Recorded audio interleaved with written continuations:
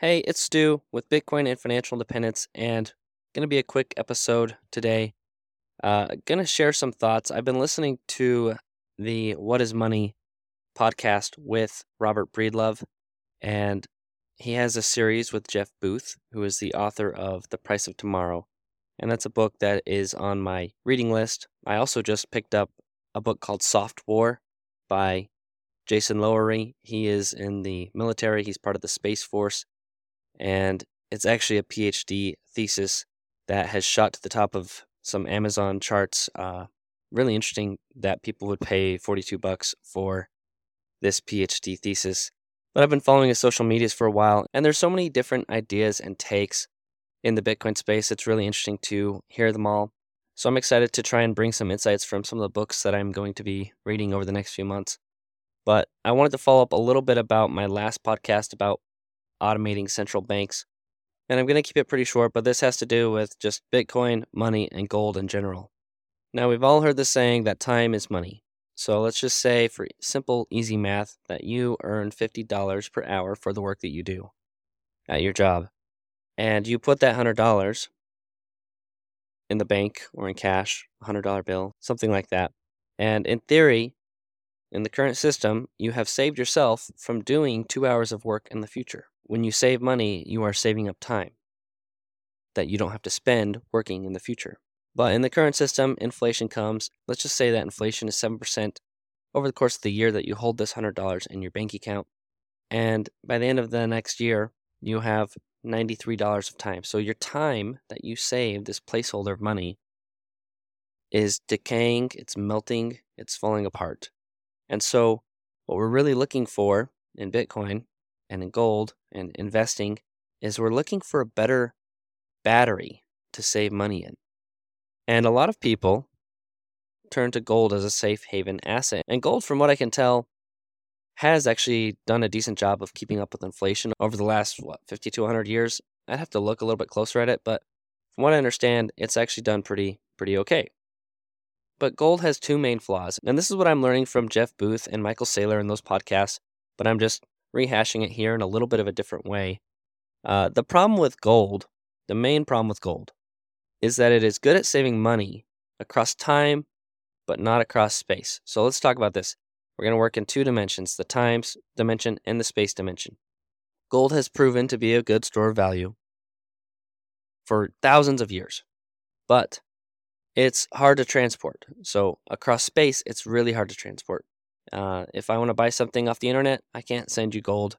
If I want to go to the store and break off a chunk of gold, again, it's not easy to transact in across space. It's hard to transport, it's hard to spend, it's hard to secure. It can be confiscated, it can be stolen, and we've seen this over the course of history. So this is why we had paper money that was made so that you could transport it more easily. You could fold it up in your pocket. You can say, well, this bill is worth $1, this one is worth 10, this one is worth 20, this one's 50 and 100.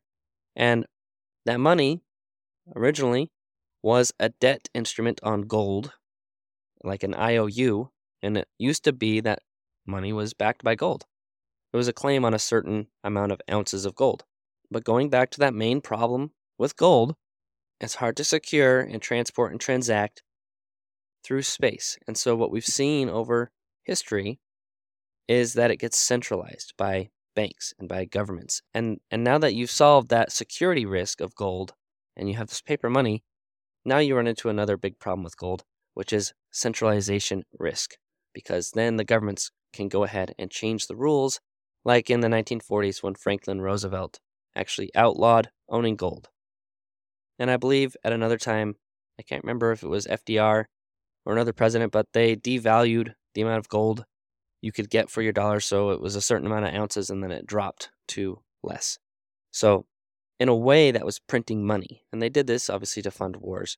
And we can argue about the merits of that, with World War II and the Holocaust. Obviously, I'm not going to go there. I'm just saying this is what they did to fund the war. In a way, by devaluing, by changing the peg to gold, it was, in a way, printing money. But it was also a violation of trust that the people had in government. It was essentially theft through monetary debasement. Fast forward to 1971, when Richard Nixon took us off the gold standard, And now paper money is backed by nothing and constantly created, diluted out of thin air. The monetary supply continues to grow as the government spends out of deficits, and they basically issue more debt to pay old debt. And it's accelerated extremely fast ever since 1971 because now there's no holding back other than the debt ceiling, which obviously is just kicking the can down the road, and it keeps getting raised over and over and over. But you can actually go to this website, which I'll put in the show notes. It's called WTF Happened in 1971. Really interesting website, and you'll see some charts that show some of the weird correlations and side effects that are correlated with the depegging of money from gold entirely. So as we mentioned, just to recap, gold is good for saving in across time, not across space. And dollar bills are good across space, but not time, especially when you get centralization that breaks the rules and the previously agreed upon arrangement between the government and the people. And then it completely gets broken, and now we basically have digital money and cash money, which is really great to secure and transact in, but it's horrible at storing over time because it's no longer tied to anything. It's just the amount of money, that $100 becomes a smaller and smaller fraction because the amount of money being made or created out of thin air just keeps growing and growing and growing. So that $100 just keeps shrinking in relation to the rest of the money. Think of it this way. You're a big fish in a little pond, and it starts to rain, and the pond keeps getting bigger and bigger and bigger. And then maybe the dam breaks, and now the pond is huge, and now it's not a pond, it's a lake. And then, to make this analogy not make sense, eventually the sea levels rise, and now that lake is part of the ocean. You are now a small fish in the ocean. That's kind of what's happened with your money. Even though you still have the same amount of money, the amount of money out there is continually expanding. Hopefully that makes sense. But this is where Bitcoin comes in, because it solves these problems with gold. It has no central control. It is decentralized. It is maintained by nodes distributed across the globe, and anyone and everyone can go get a computer and start validating transactions and maintain the code, basically. It has rules and no rulers. It's completely a choice that you can make.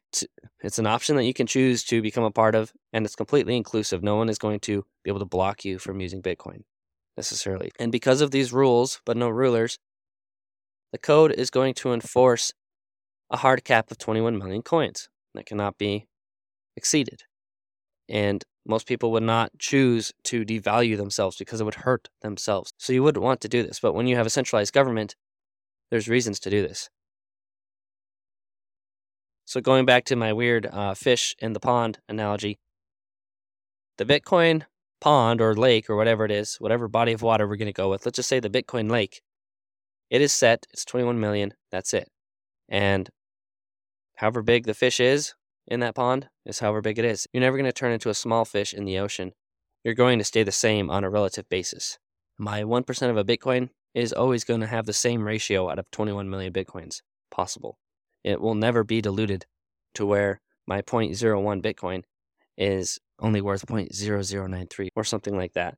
And now we have money that can be stored really good across time because it cannot be diluted, and also it can be transported, transacted, and secured across space. So we have fixed it to where we can work on both dimensions, whereas paper money does not work well over time, and gold does not work well over space. All right, I'm going to end it there. I really hope that makes sense. I know things probably got kind of weird. I made up that fish in the pond and lake analogy on the fly, so whatever. It is what it is. Hope you get the idea. And also, if you're planning on attending Bitcoin Miami, I'm going to be going to that in May, just general admission. I got my ticket. I'm really excited. I've never been to a conference like this before. So really interested to learn from all the speakers and meet a whole bunch of Bitcoiners in May at Bitcoin Conference in Miami. So if you're going to go there, hit me up and maybe we can grab lunch sometime. If you have any questions or topics you want me to cover on the podcast, feel free to send me a voicemail or an email on my pod page. Go ahead, if you haven't already, and grab $5 or $10 of Bitcoin through Strike or through Swan. Remember that financial independence is doable, and I'll be back with you soon.